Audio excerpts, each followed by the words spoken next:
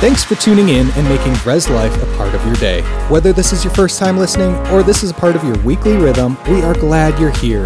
If you'd like to connect more throughout the week, check us out at reslife.org, download our app, or follow us on social media. It's time for today's message, so let's dive in. I want to bring a message entitled, From the Cross to the Throne. We all know Jesus went to the cross. We all know that he died on the cross.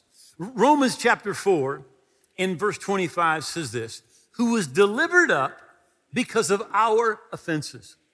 Some people said, well, the Jews, they're responsible. No, they're not. Somebody says the Romans, they're responsible. No, they're not. You're responsible and I'm responsible.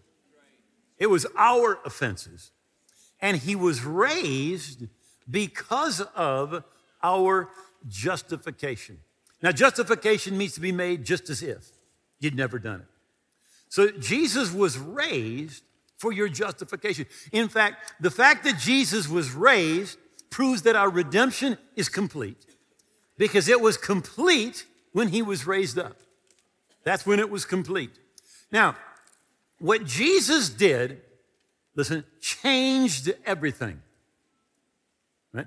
Jesus' death, burial, resurrection, and ascension changed everything. Now, the Bible says it this way in 2 Corinthians 5 and verse 19. For God was in Christ, restoring the world to himself, no longer counting or holding men's sins against them, but blotting them out. Now, if you look at a Bible, there's an Old Testament and a New Testament, or an old way of God dealing with people and a new way of God dealing with people. How many of you have read the Old Testament and saw some stuff in there and you went, woo? All right? You see, God was holding men's sins against them because men's sins had not been paid for. But when Jesus came, he paid for your sin. He paid for my sin. And literally, he took our hand and put it in God's hand. So God is no longer doing the stuff he did in the Old Testament. He is not holding men's sins against them. Jesus changed everything. Right? So the Bible says in Hebrews 10, verse 9, he takes away the first that he may establish the second. The first is the old covenant. He took it, it is gone. Right? And now there is a new covenant. God is dealing with mankind in a totally different way. The Old Testament is gone. The New Testament is in. In fact, Romans 10 and verse 4 says it this way, for Christ is the end of the law for righteousness to everyone who believes. Christ is the end of the law. All that Old Testament, Jesus is the end. It's the end of it, right? So when we look today, we need to look at Jesus. I like to say it this way, Jesus is perfect theology. You want to know what God's like? Look at Jesus. You want to know how God is treating humanity today? Look at Jesus, because Jesus took sin out of the way. In the Old Testament, it says that your sins and your iniquities, they have separated you from God. But that is not true anymore because of what Jesus did. God was working in Christ, the Bible says. But he wasn't working on Christ. He was working on you. He was working to get you and I a relationship with God. So what Jesus did at the cross, he did not go to the cross by accident. This was God's plan. In fact, Jesus said, I could pray and God would send 12 legions of angels to deliver me. That's 72,000 angels, right? Jesus knew what was going to happen. He went to the cross on purpose. He said, no one takes my life from me. I lay it down. Right? It was not forced. It wasn't a coincidence. It wasn't an accident. This was God's plan. In fact, 1,000 years before Jesus went to the cross, a little shepherd by the name of David wrote a psalm, right? Psalms 22. And actually, what many Bible scholars believe, that on the cross, that Jesus quoted this whole psalm, right? But I'm just going to read to you a few parts of it. And they believe that Jesus just said some of it out loud where it could be heard. But the psalm begins in verse 1 and says, my God, why have you forsaken me? How many remember that? Right? 14th verse, all of my bones are out of joint. My heart is like wax. It is melted within me. And then I put in the 12th verse because it's going to be important later. He says, many bulls have surrounded me. Strong bulls of Bashan have encircled me. And it's literally referring to Satan and demon power. Verse 16, they have pierced my hands and my feet. I can count all my bones. They look and they stare at me. They divide my garments among them, and for my clothing they cast lots. Exactly what happened on the cross. And the last verse, it is done. It is finished. I remember Jesus, the last words, it is finished. It's done. What's finished? The law, the Old Testament sacrifices, they were finished when Jesus gave his life, shed his blood on the cross for you and for me. I was brought up in a church where every Sunday we repeated the Apostles' Creed. Anybody else? Quite a few. Right? There's a line in there I wanted to mention. I remember that line that says, he descended into hell. Acts 2:24. Whom God has raised up, having loosed the pains, the torments of death. When Jesus died, he went to a place of torment. Now, the Bible says the wages of sin is death. Now, it's physical death, but it's a second death. It's a separation from God, right? You see, I really believe this. We do not know how bad sin is. We don't know how holy God is. Nor do we really understand the price that God paid to pay for your sin and my sin, so that we could have a right relationship with God. So what Jesus literally did in Luke, the 19th chapter, is he tore back the veil of death. I don't know about you, but I don't know anybody who was dead for any period of time and came back to life. And the great mystery, what happens when you die? Well, Jesus talks about what happens when you die. And he tells it in a story. And he says in Luke 16, verse 19, there was a certain rich man who was clothed in purple and fine linen, fared sumptuously every day. There was a certain beggar named Lazarus, full of sores, who was laid at his gate, desiring to be fed from the crumbs which fell from the rich man's table. Moreover, the dogs came and licked his sores. So it was, the beggar died and was carried by angels to Abraham's bosom, or Abraham's side. The rich man also died and was buried. But being in torment in Hades, he lifted up his eyes and he saw Abraham afar off and Lazarus at his bosom or his side. And he cried out and he said, Father Abraham, have mercy on me. Send Lazarus that he may dip the tip of his finger in water and cool my tongue, for I'm in torment in this flame. But Abraham's son said, Son, remember that in your lifetime you received good things, and likewise Lazarus evil things, but now he's comforted and you're tormented. And besides all this, between us and you, there is a great gulf fixed, so that those who want to pass from here to you cannot, nor can those from there pass to us. The Bible says that Lazarus died. Without a doubt, they take his body, they put it in a pauper's tomb. But it says that the angels carried him. See, if Jesus tarries, every one of us here, someday your body's going to wear out. Your body's going to die. And when your body dies, the real you that lives on the inside is going to step out. Angels are going to be right there.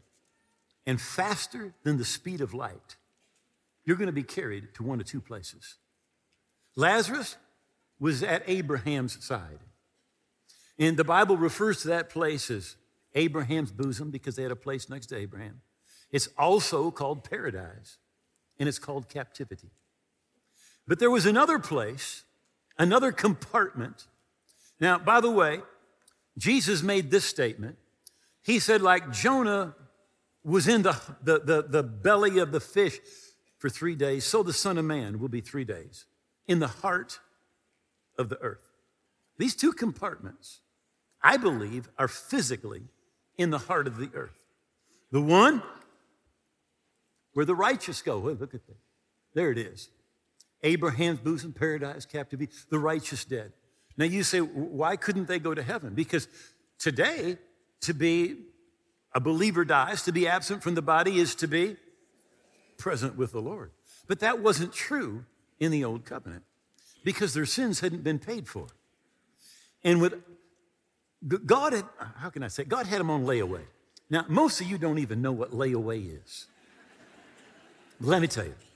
I was 4 or 5 years old, and my parents, so we're talking 65 years ago, okay? My parents took me to Robert Hall. Anybody here remember Robert Hall? You're old. You're just old, all right? And it was down on 28th Street, not very far from Division, and it was like a store where you'd go to buy nice dresses and a suit. So I'm 4 or 5 years old, and they take me there to get my first suit.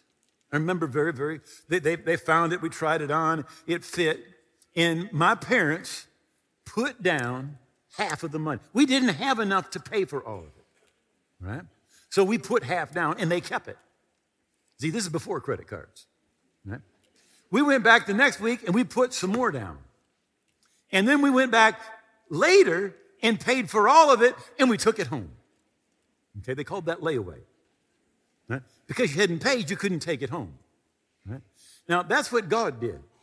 He had Abraham, Isaac, Jacob, Lazarus, all of the righteous dead. He had them in a compartment on layaway. Jesus hadn't paid for them yet. All right? But you're going to see in a few moments that when Jesus paid for them, Jesus took them to heaven. Now, the unrighteous dead are in this compartment that is called Hades. Now, Hades is not hell, but it's like hell, right? Now, the difference, it's a place of torment, but the difference between Hades and hell is like the difference between the county jail and the state penitentiary. When you are arrested, you're brought to the county jail. They charge you, you go before the judge. If you're found guilty, then you go to the penitentiary, right? Now, there's people that they're not right with God. They're guilty. They have to pay for their own sin because they haven't taken and received the forgiveness that Jesus offered them, saying, I pay for your sin. But they haven't received it. The Bible tells us in Revelation chapter 20, right, that all these people that are in that place called Hades are going to stand before God. And they're going to be judged. And afterwards, they go to the place that we call hell, to that place of torment and separation from God, right? But they haven't stood before the judge yet, right? So when Jesus died, the Bible says that he went and God loosed him from the pangs or the torments of death. The torments of death were only in Hades. The torments of death were not in that place called paradise or Abraham's bosom. It was only in that place of torment, that place called Hades. Jesus, that's where he went. The unrighteous were there. And the Bible says in 1 Peter chapter 3 and verse 19, by whom also he, Jesus, went and preached to the spirits in prison, who formerly were disobedient when once the divine long-suffering waited in the days of Noah while the ark was being prepared, in which a few, that is 8 souls, were saved through water. So Jesus went to the place where the disobedient spirits, those that did not believe Noah as he was preaching. Noah's making that ark for 100 years. And the Bible says he's a preacher of righteousness.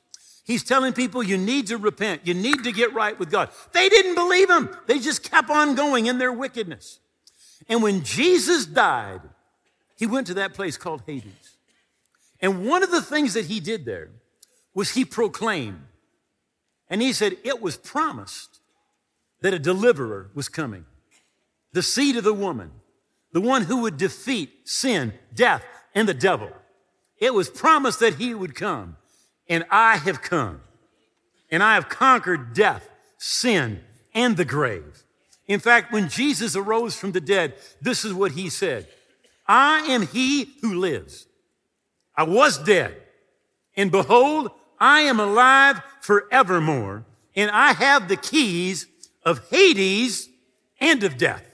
Now, here's literally what happened. God had said in Genesis 3, chapter 15, that the seed of the woman would crush Satan's head. You see, when Jesus was down there in that place called Hades, at some point, Jesus grabbed hold of the devil and threw him on the ground, picked up his foot and crushed his head, reached down and took the keys of death and the keys of Hades. And when he arose, he said, I've got the victory. I am the victor. I have the keys of death and of Hades. Do you understand? The devil no longer even has the keys to his own house. Jesus stripped him of his authority. Jesus stripped him of his power. In fact, the Bible says this, Colossians chapter 2, verse 13. Having wiped out the handwriting of requirements that was against us, which was contrary to us, having taken it out of the way, having nailed it to the cross. So if you and I had been there and seen Jesus on the cross, above his head was a parchment in 3 languages that said, Jesus, the King of the Jews. And as far as Rome was concerned, Jesus was crucified because he was the King of the Jews. And that was nailed to his cross. But the Bible says God nailed something to his cross. God nailed the handwriting of requirements that was against us. You say, what is that? Well, Moses went up on Mount Sinai for 40 days.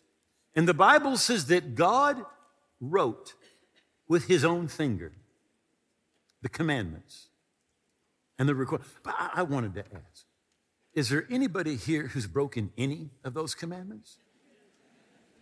Yeah, me too. They were against you. That was what separated you from God, your violation of those commandments. But God nailed that to the cross. And he said, that's why Jesus is dying. He's dying for every sin that any person will ever commit. Every requirement, he's dying and he is paying the price.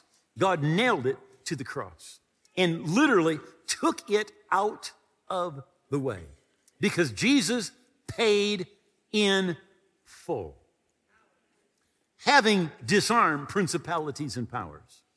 You see, the Bible says this, the sting of death is sin, and the strength of sin is the law. But every violation of law, a spiritual law, was put on that cross. And when Jesus paid for it, he disarmed the devil. And the Bible says that he disarmed principalities and powers. He made a public spectacle of them, triumphing over them in it. Now, if you were a first century person living in the Roman Empire, when you read that, there was a picture that came through your mind. It says he triumphed.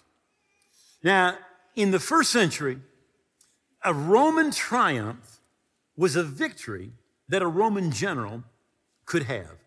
It had to be awarded him by the Senate, right? And here's what it took to have a triumph. First of all, the commander of the army, the general, had to be present on the field. At least 5,000 of the enemy had to be killed. The enemy ruler or king had to be captured or killed. There could be no possibility of a counterattack, and there had to be new land conquered, not just taking over something that had been lost. There were actually 7 criteria for a triumph. And if all 7 were found to be true, then the Senate would award that general a triumph. They would bring the general back with his army. They would parade them through the streets of Rome. And the defeated enemies would be paraded, naked, in chains. They would be paraded through the streets. Now, the Bible says that what Jesus did was he triumphed over them.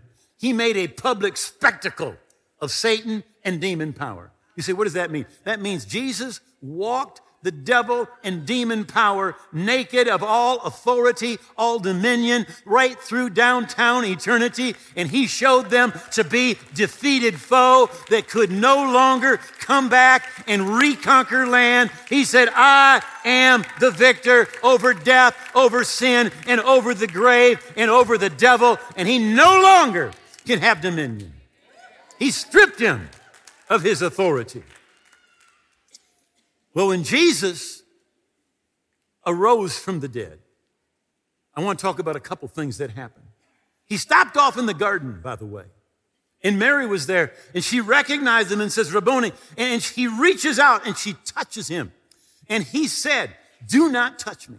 Don't cling to me, for I have not yet ascended to my Father and your Father.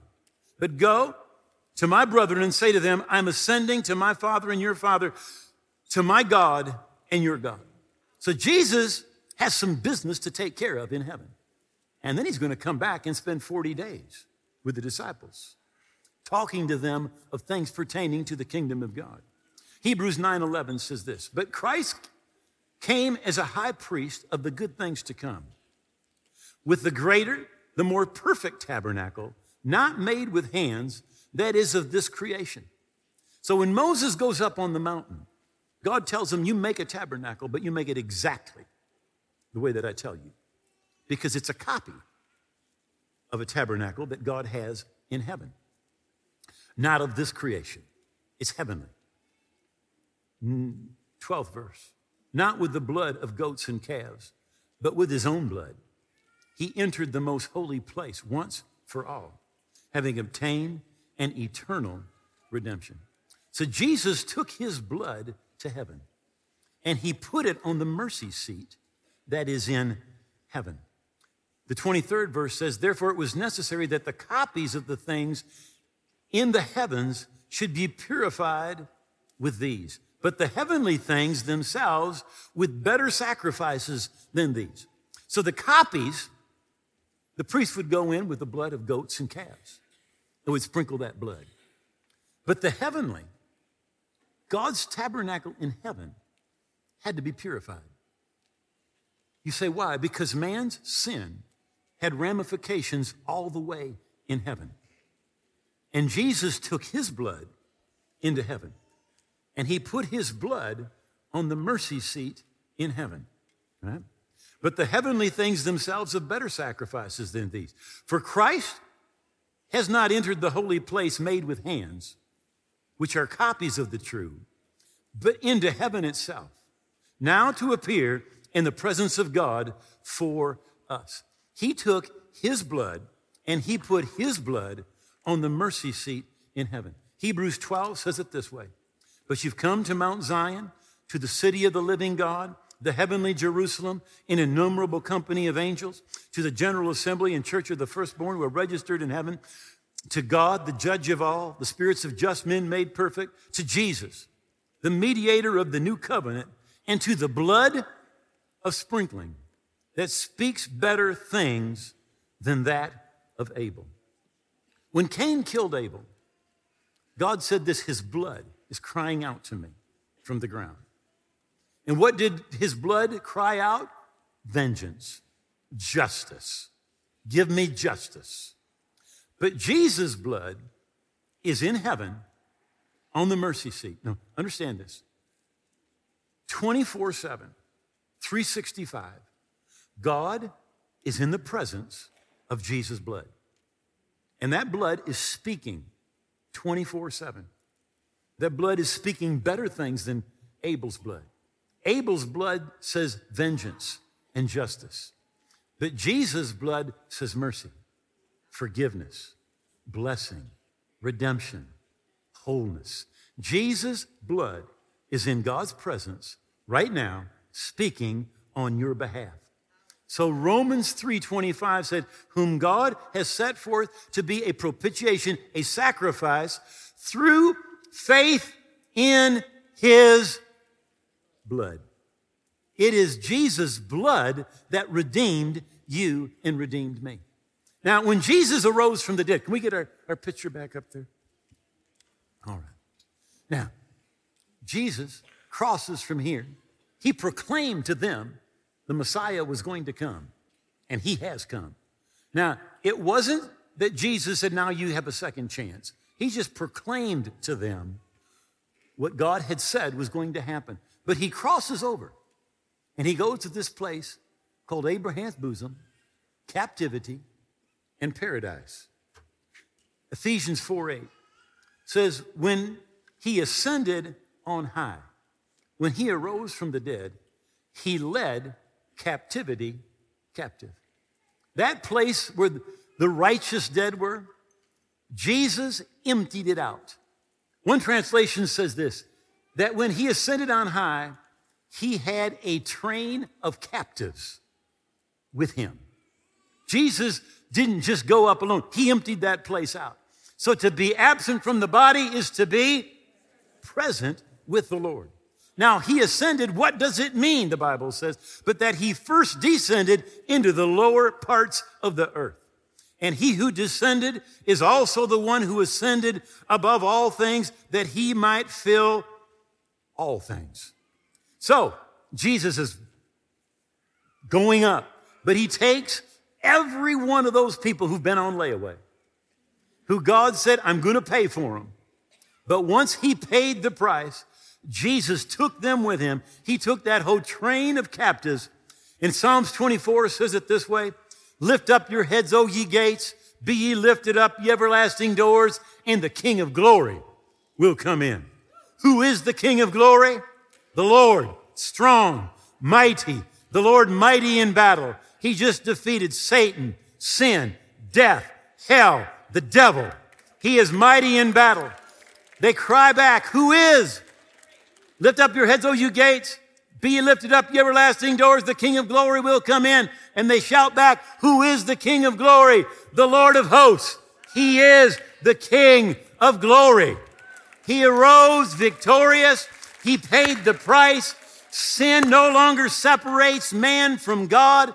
The way God used to deal with people, everything changed with Jesus. Everything. The Bible says you were not redeemed with corruptible things like silver or gold, but with the precious blood of Jesus.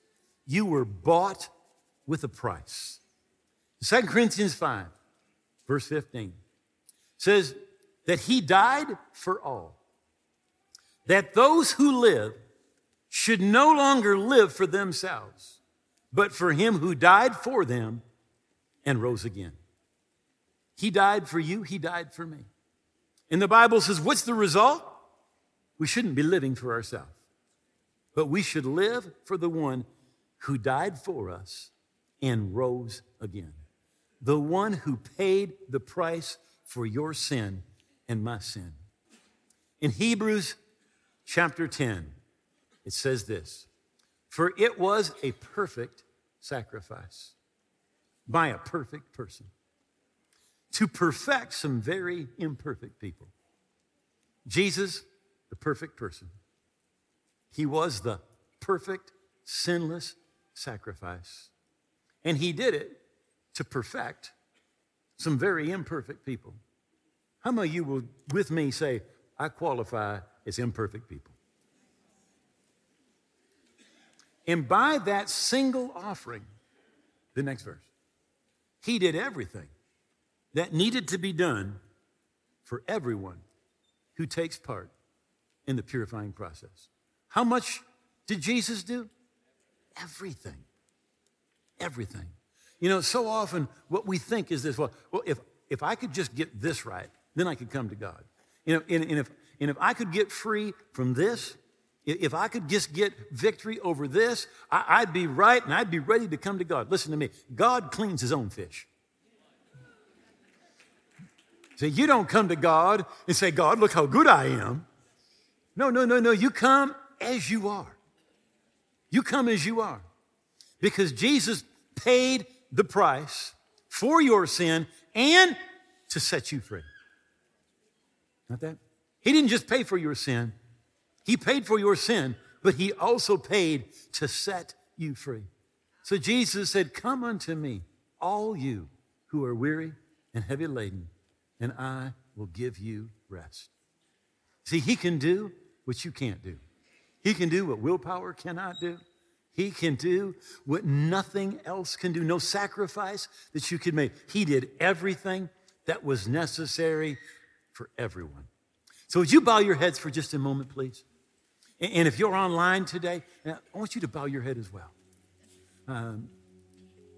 There's people, you're listening right now, and you're not right with God.